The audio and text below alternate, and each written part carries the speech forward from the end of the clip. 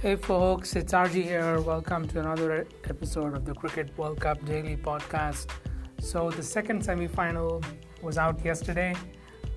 England completely demolished Australia as they became the second team to reach the finals.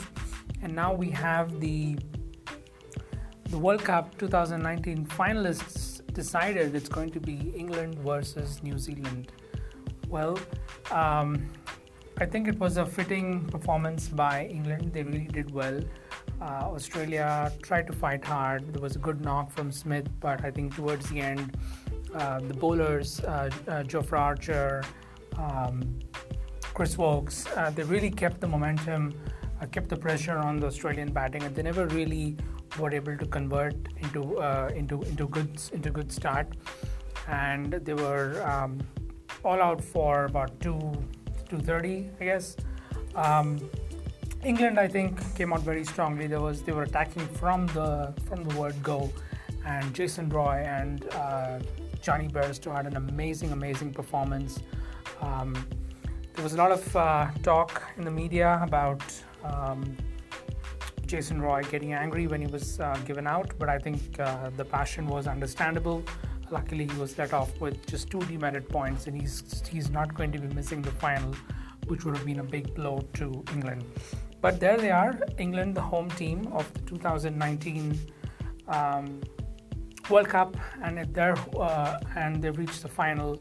And I think this is going to really set the stage for a cracker of a contest. Well, the next thing to talk about is just the preview for the final. It's on Sunday.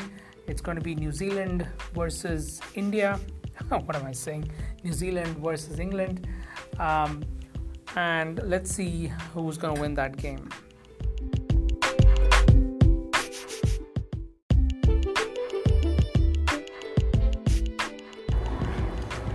All right, so what do we think about the predictions for the World Cup final? I think England is definitely better positioned given that they're playing in front of their home crowd. They're a well-positioned team and they've really peaked well. I do think New Zealand is going to be tested.